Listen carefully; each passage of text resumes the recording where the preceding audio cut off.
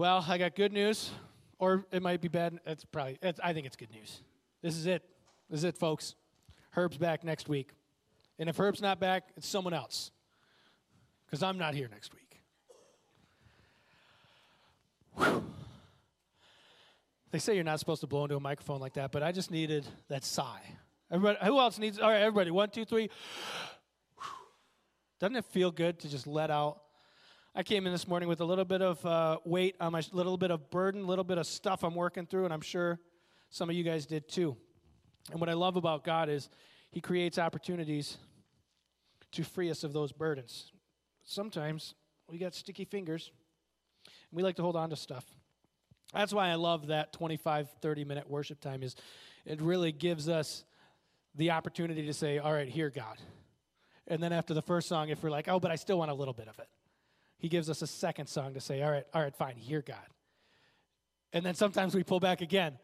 And today we got 5 songs of reminder, of praise to say, God, everything I have is yours. Take it and work. So I was just so grateful for the worship team.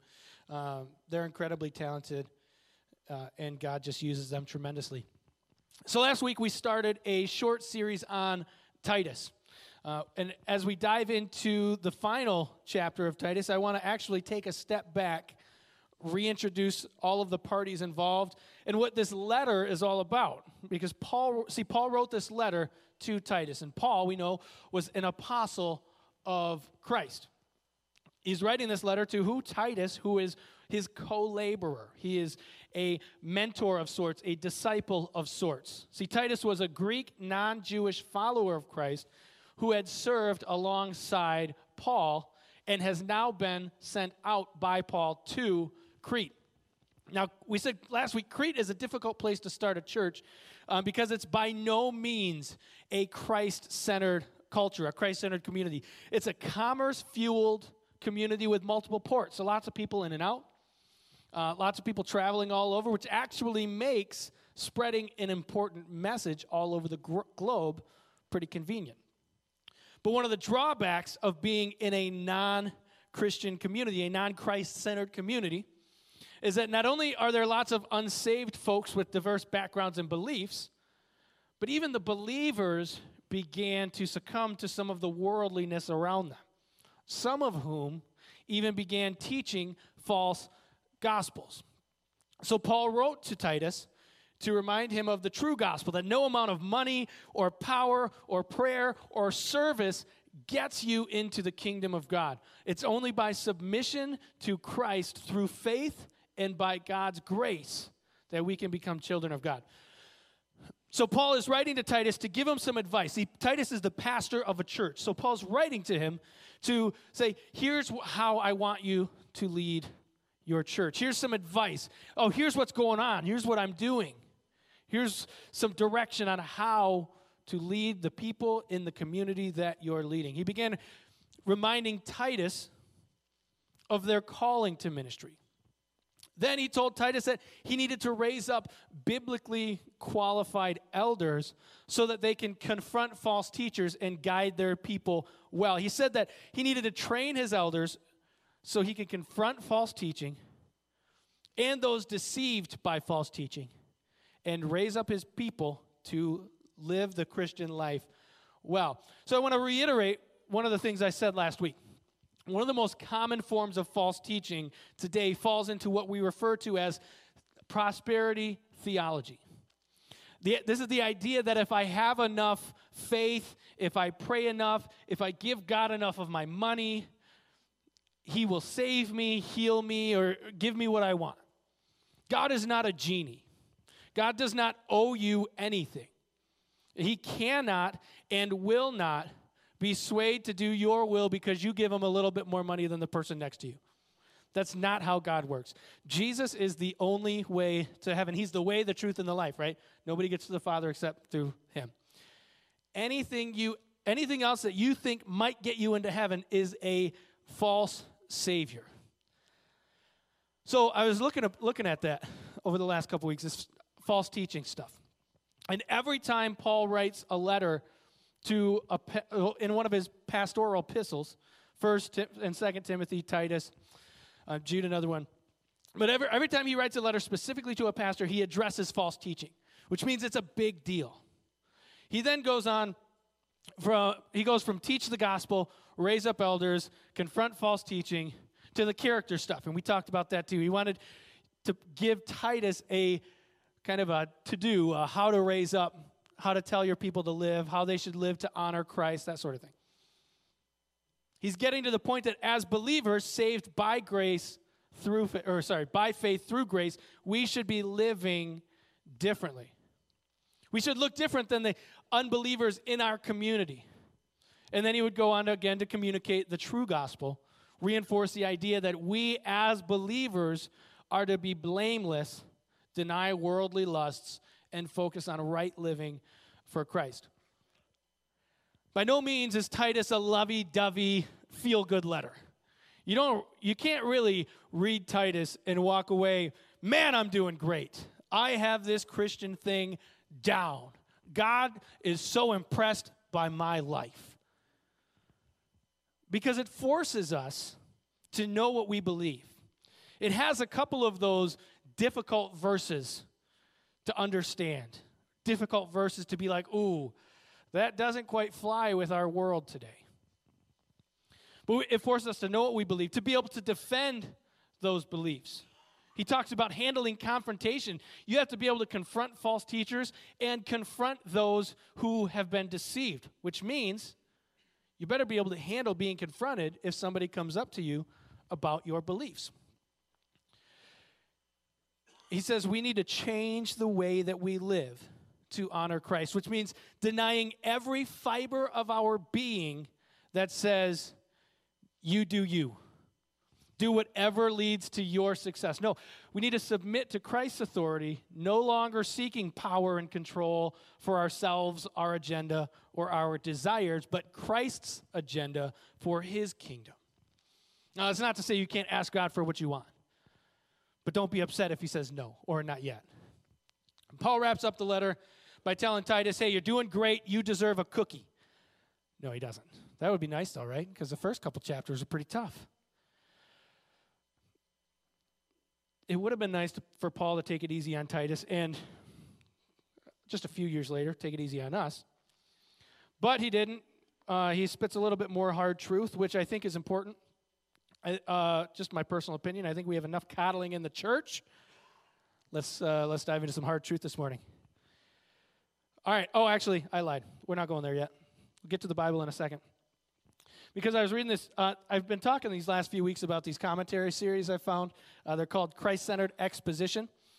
I like to say, I'm dumber than a box of rocks. So when it gets into some weighty theology and some really thick stuff, I start to sleep.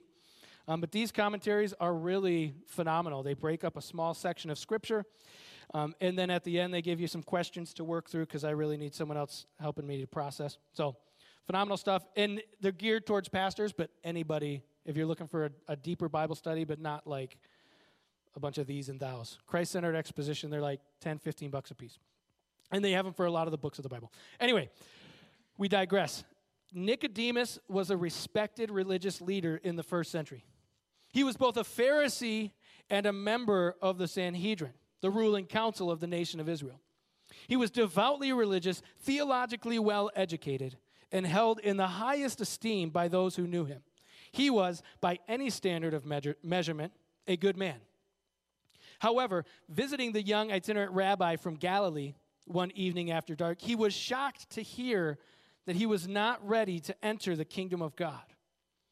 What reason did Jesus give him? He had never been born from above. He had never, that's the worst. My book just closed. He had never been born again. That's all I got memorized.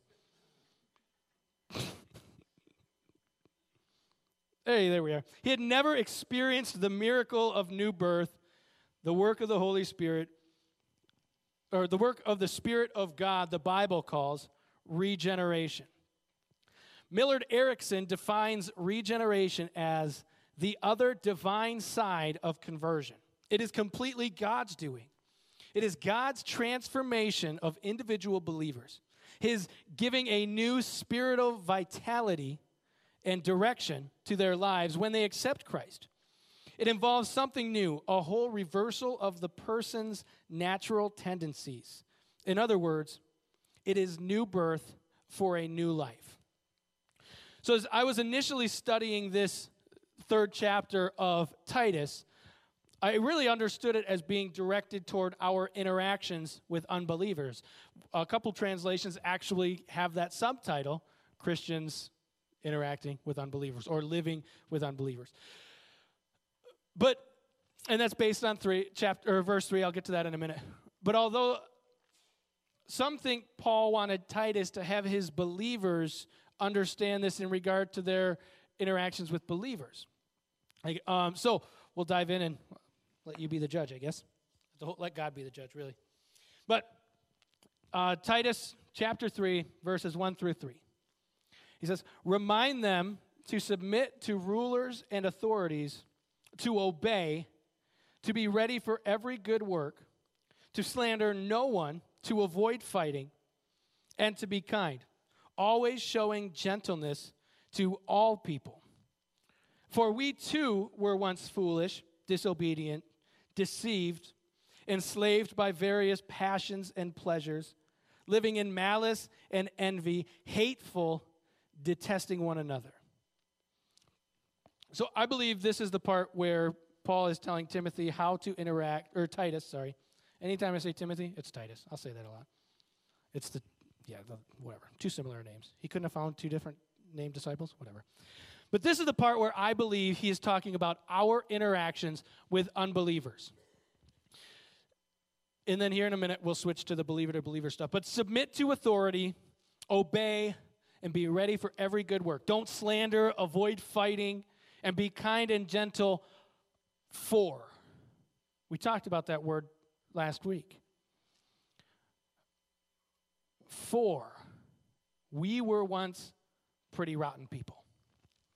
Submit to authority, be ready for every good work, obey, don't slander, avoid fighting, and be gentle and kind, because we were rotten. We were dead in our sins. We were separate. We were apart from God. This is why I think these first few verses are directed towards unbelievers. Because Paul is telling us to behave a certain way, for we were once lost too. So do good works, be kind and gentle, prove that you're saved by the way you behave. Like we said, the only way into the kingdom of God is through Christ. You can't do enough good works to get your ticket, but there will be fruit of our salvation. This is the regenerative new birth that Paul talks about. Good works don't earn your salvation, but they prove your salvation. You're a disciple of Christ, so you should be living differently than those around you. And it shows through your interactions with unbelievers. Ephesians 2:10 reminds us that we are God's workmanship, created in Christ for good works, which God has prepared for us ahead of time to do. See, Paul was convinced that our new birth would be evident by new life, a life full of good works. Paul wrote Ephesians 2, so good works, he's talking about this a lot. So good works are important. They don't save us, but they flow from those of us who are saved. And verse 1 echoes the shared idea throughout the New Testament that we're to submit to governing authorities. We're to render to Caesar what is Caesar's. Unless it brings us to direct disobedience to God's commands, we are to submit to our authorities. Last week I talked about, actually every week, I talk about my discipleship community on practical discipleship. By the way, if you're looking for a class on how to make disciples, I just happen to have a class right now at 10 o'clock in R3 on making disciples. Anyway. But in my class last week, and I might even have mentioned it in my message, I don't remember. But we talked about Paul and his letter to the Roman church. He was writing about his obligation to serve both Jew and Gentile. And because he was obligated, he was eager. That's become one of my favorite phrases to talk about ministry. I am obligated, therefore I am eager. Does that describe your personal ministry? Does that describe how you interact with believers, interact with unbelievers? You're obligated to serve, so you're eager to serve? Let's take a step back and evaluate. I always say we need to be in a constant state of evaluation. And in everything, in our jobs, in our relationship with God, in our marriages, in our relationships with our kids, we need to be in a constant state of evaluation. So let's evaluate our interactions and our beliefs regarding unbelievers. First, the scripture says we need to submit to authority, obey, be ready for good works, slander no one, avoid fighting, and always be kind, showing gentleness to all people. So let's break that down. How is your submission to authority? We're not diving into this one with the landscape of the world and the limited amount of time we have today. But are you rebellious in nature? Are you politically scrappy and divisive? I am. Not necessarily so much divisive, but boy, oh boy, can I get scrappy when someone wants to talk politics. But I have dealt with a ton of conviction over these last couple years, and God has brought some humility. So are you scrappy and divisive, or are you a peacemaker? Jesus says, blessed are the peacemakers in the Beatitudes. Are you seeking to win arguments, or are you seeking to win souls? Are you seeking and striving for peace in all things, or are you somewhere in the middle? What about slandering unbelievers? Do you make false claims about somebody? Do you make assumptions about, they believe that, so they must believe this, which means they're the spawn of Satan? Maybe a little bit of an extreme there. Slander's sneaky. It's just like gossip. Gossip is sneaky too.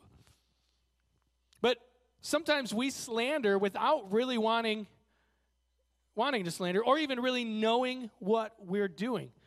But when we talk about slander, we have to talk about defamation. Have you intentionally spread lies? Maybe we don't like the word lie, it's too strong. Mistruth, false information, unverified fact, fake news, fibs about somebody in order to change someone else's opinion about that person. How do you speak about unbelievers? Atheists, agnostics, do you share the truth in love, or do you share the truth aggressively, trying to smother them with Scripture in order to suffocate them with our Savior? Church, that's not the way to do it. What about people from different faith communities? How do you talk about Buddhists, Hindus, Muslims, whatever? Do you talk about them in love, or do you try to beat them with the Bible? We don't live in too diverse of a community, but we still encounter different faith communities, different belief systems and structures in Clare County, in Gladwin County, in Isabella County. How do you speak about people from different faith communities? And I know y'all love it when I bring up politics, but how do you speak about unbelievers on the other side of the aisle? Right, left, moderate, whatever. How do you speak about unbelievers in the other side? Do you talk about them like Jesus would talk about them? How Paul would talk about them?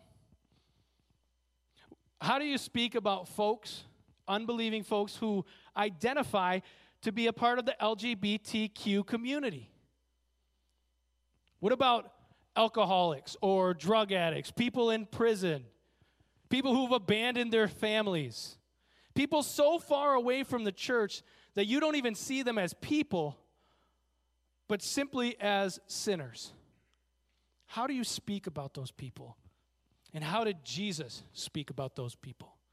Because Jesus didn't refer to them as those people. He referred to them as friend. He referred to them as dinner buddies. Maybe you're thinking, Hunter, I have some opinions, but I don't speak bad about anybody, at least not to their face. What about your thought life? What do you think about the politically opposite, the different faith communities, different sin, whatever? So Jesus says if we hate somebody in our hearts, we've already committed murder. So this past week, have you killed anyone with your thoughts? See, Jesus also said that we need to love our enemies and care for those who persecute us. That means not just not speaking poorly of your enemies, but going out of your way to care for them. Not just saying Jesus loves you, but being the hands and feet of Jesus. Think of those groups I just mentioned. When's the last time you went out of your way to physically care for somebody in one of those groups? To actually bless them? So after not slandering or fighting, which we're probably all doing really good. You guys are probably fine. You don't do any of that. Paul says we're to be kind and gentle to unbelievers. Does that express your interactions with anyone from those groups? Are you kind to everyone? Are you gentle with them? When you're sharing the truth and love like we're supposed to, do you do it in a gentle way? Or is it hellfire and brimstone, figure it out, or good luck? Do you in humility love and care for your enemies? Or do you, as my buddy Bill Shakespeare would say, bite your thumb at them? Yeah, I read Romeo and Juliet. Maybe you were like how I get sometimes, and in some suppressed, prideful way, you just think that you're superior to others. Shocker, that's still sin, and you still have to repent for that. Just because pride is sneaky, subtle, and can be behind the scenes, and you might be able to hide it, doesn't mean that it's not still sin and you still need to repent for it. Paul writes, so that we aren't too quick to forget how rotten we are in and of ourselves, how rotten we are without Christ. See, as believers, we have been born again. We've experienced this regeneration, this new birth. But all too often we get comfortable and we get a little prideful. And we forget our natural depravity. We forget that we are indeed lost and dead in our sin without Christ. Charles Spurgeon reminds us, oh man, I love the Spurge. Do not let me talk about these things this morning. He was doing a sermon on Titus. Do not let me talk about these things this morning while you listen to me without feeling. I want you to be turning over the pages of your old life and joining with Paul and the rest of us in our sad confession of former pleasure in evil. We all have former pleasure in evil, and nothing we did got us out of it. We're all still tempted occasionally to indulge in those former evils. Don't forget that it was Christ, not you, who rescued you from your past sin. Have I ever told you guys that right now I'm teaching a class in the back on discipleship? Oh, all right. But anyway, last week we talked about understanding your story and the power your story has in evangelism and discipleship, and how we need to take time to actually think about how God has changed us through our life. And so I shared my story and discussed the process of how do we do that? How do we understand our story as our most powerful evangelistic and discipleship tool? So our individual faith stories, the story of how God has saved us and changed us, is incredibly powerful. For some, I'm not saying that it's 100% more powerful than Scripture, but for some, your testimony is more powerful as an evangelistic tool than Scripture. Now, you can't do it without Scripture, right? You need Scriptures. And theoretically, you would weave Scripture throughout your sharing of your story. But for an unbeliever who doesn't believe this Bible is true, will believe that transformation is true. I was having a conversation with someone a few months ago. Unbeliever, family member, totally radically changed by Christ. And they kept talking about, man, something happened at that church. You know, something, I'm missing something. I just see this transformation in them. I don't believe in the Bible. I don't know how I feel about all that, but I'm missing something. That person's testimony That person's life change was more of an evangelistic tool than the ancient text that this person didn't believe in. And now that person is a believer because of the evangelistic nature of the story and then getting them into church, and then God did all the rest. Don't underestimate the power of your story. But I'm not here to talk about, you should have went to class last week. If you weren't there, sorry about it. But we were all born needing Jesus. There was a point in which we were not saved. And we all still need Jesus. I love there's a TikTok thing. It's a kid thing. I'm not really on TikTok, but I know about it. It's a video thing, video social media. And anyway, it says something to the effect of, yo, do I need Jesus to do this? And the guy says, yo, you need Jesus to go to Walmart. I'm like, true that. We all need Jesus. Paul says, Spurgeon reiterates that we need to remember how sinful we once were if we are to truly understand our need for this regenerative new birth. And once we understand our need, we will start to see the lost like Jesus did. So Paul highlights 6 ways we're all captivated by sin. Sin deceives. Sin disobeys. Sin dictates. So sin makes us think that it's okay. It's deceptive. It has no rules, no guidelines. Tricky, it disobeys, and it dictates. It starts to get a little bit of control over our lives, and then we become the puppet. And then it detests those people, that group. Sin desires. We want. So it's America. I can do what I want. I'm a free citizen. I'm going to do that. Oh, nobody will know. It's just me here. Sin desires. And then finally, sin destroys. Those 6 ways that sin takes us captive describe how we once were, but through Christ we've been regenerated. Paul was a man of many reminders, but the most important reminder he gives in this letter is found in verses 4 through 7. So if you would. But when the kindness of God our Savior and his love for mankind appeared, he saved us, not by works of righteousness we had done, but according to his mercy, through the washing of regeneration and renewal by the Holy Spirit.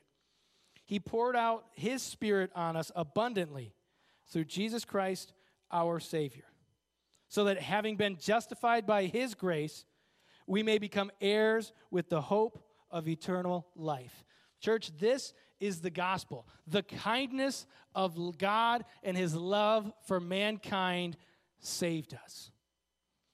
Not by your works of righteousness, not by your prayer, not by your good behavior, not by your church attendance or your tithe, not your involvement in the children's ministry, although you serve with the children's ministry. I think that's jewels in your crown or something like that. But by his mercy, through the washing of regeneration and renewal by the Holy Spirit, of the Holy Spirit. God poured the Holy Spirit on us abundantly through Jesus Christ so that we could become heirs with the hope of eternal life. Church, God doesn't need us to do anything. He's all-powerful and in total control, and he can very easily accomplish his plans without us. But here's the crazy part. He wants us. He wants to use us, and all of us, and every part of us. That's why God gives us guidelines on how to treat people who believe differently than us. Because he doesn't want us to be distracted. Because he doesn't want us to push them away. Church, we lose absolutely nothing by being kind, gentle, and obedient, and ready to do every good work toward unbelievers. But we risk losing everything if we slander, fight, disobey, divide, and rebel. All right, we're going to continue with verse 8. Paul writes, "This saying is trustworthy.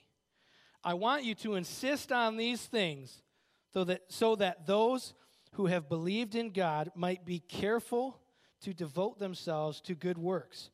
These are good and profitable for everyone. This gospel is trustworthy. This God is trustworthy. Insist on these things so that those who believe don't get distracted. So they don't lose sight of the prize, eternity with God. Insist on these things so they themselves, as disciples, commit to the mission of Christ, so that they may devote themselves to good works. And these good works are good and profitable for everybody. We will make a far greater impact for the kingdom of God if we stop condemning sin and start loving sinners.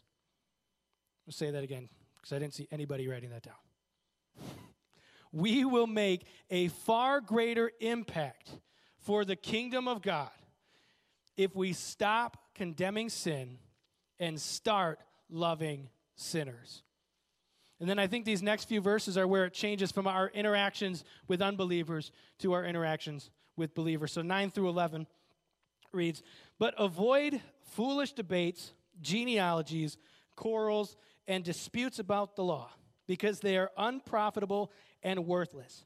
Reject a divisive person after the first and second warning. For you know that such a person has gone astray and is sinning. He is self-condemned."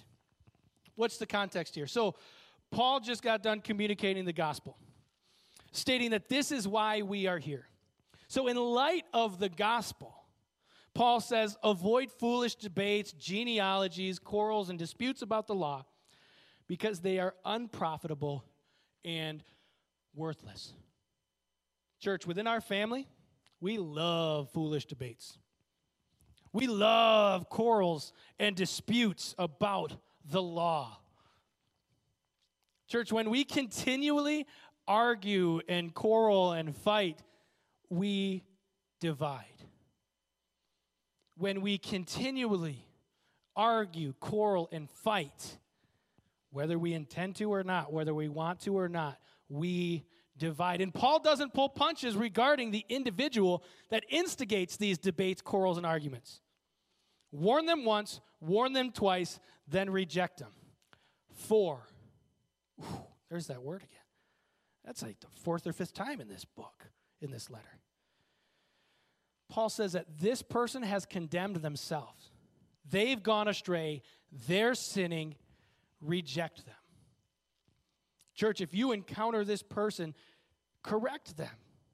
If someone comes up to you and gossips and slanders and is seeking to cause division in the church, confront them. We talked about that last week.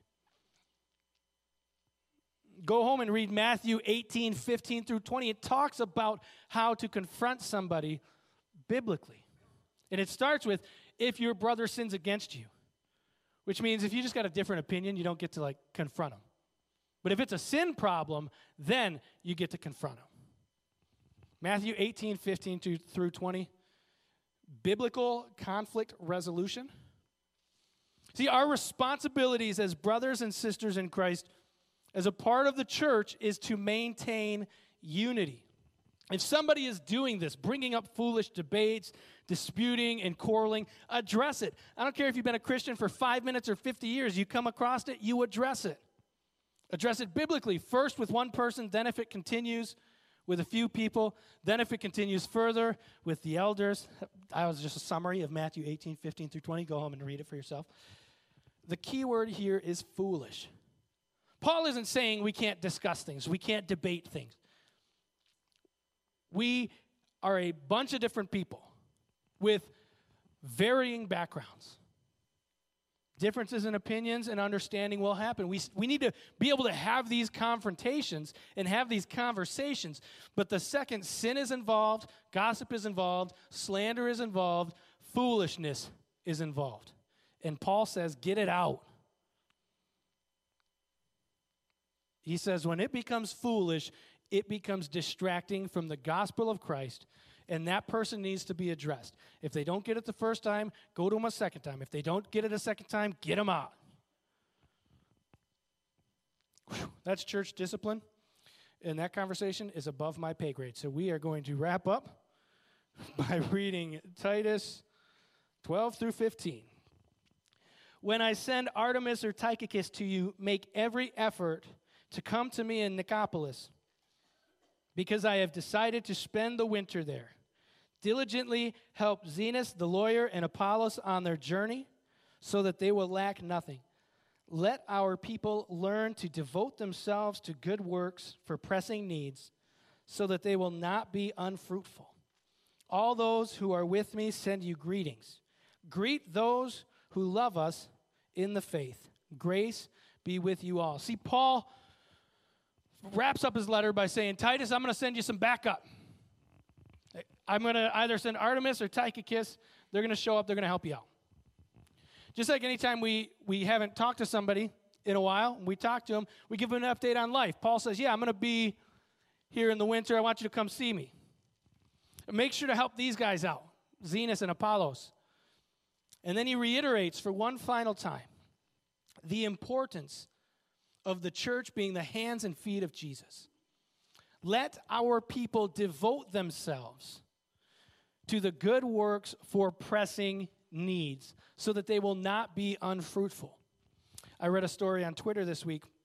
A pastor, I believe he's down in Florida, had a conversation with a lady in his church that had just been coming a few weeks. Older lady, and she lived alone. She didn't have any family.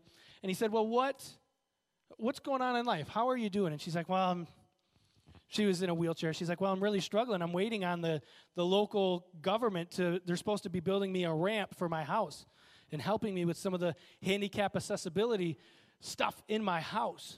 And I've been waiting since March. And he said, that's unacceptable.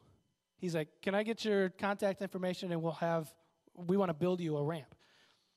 And she's like, you guys do that here? And he's like, well, we got a few handy guys at the church, and that's like being the hands and feet of Jesus. They outfitted her entire house for everything she needed to make her house handicap accessible. That is meeting the pressing needs of the church. That is doing good works for the church.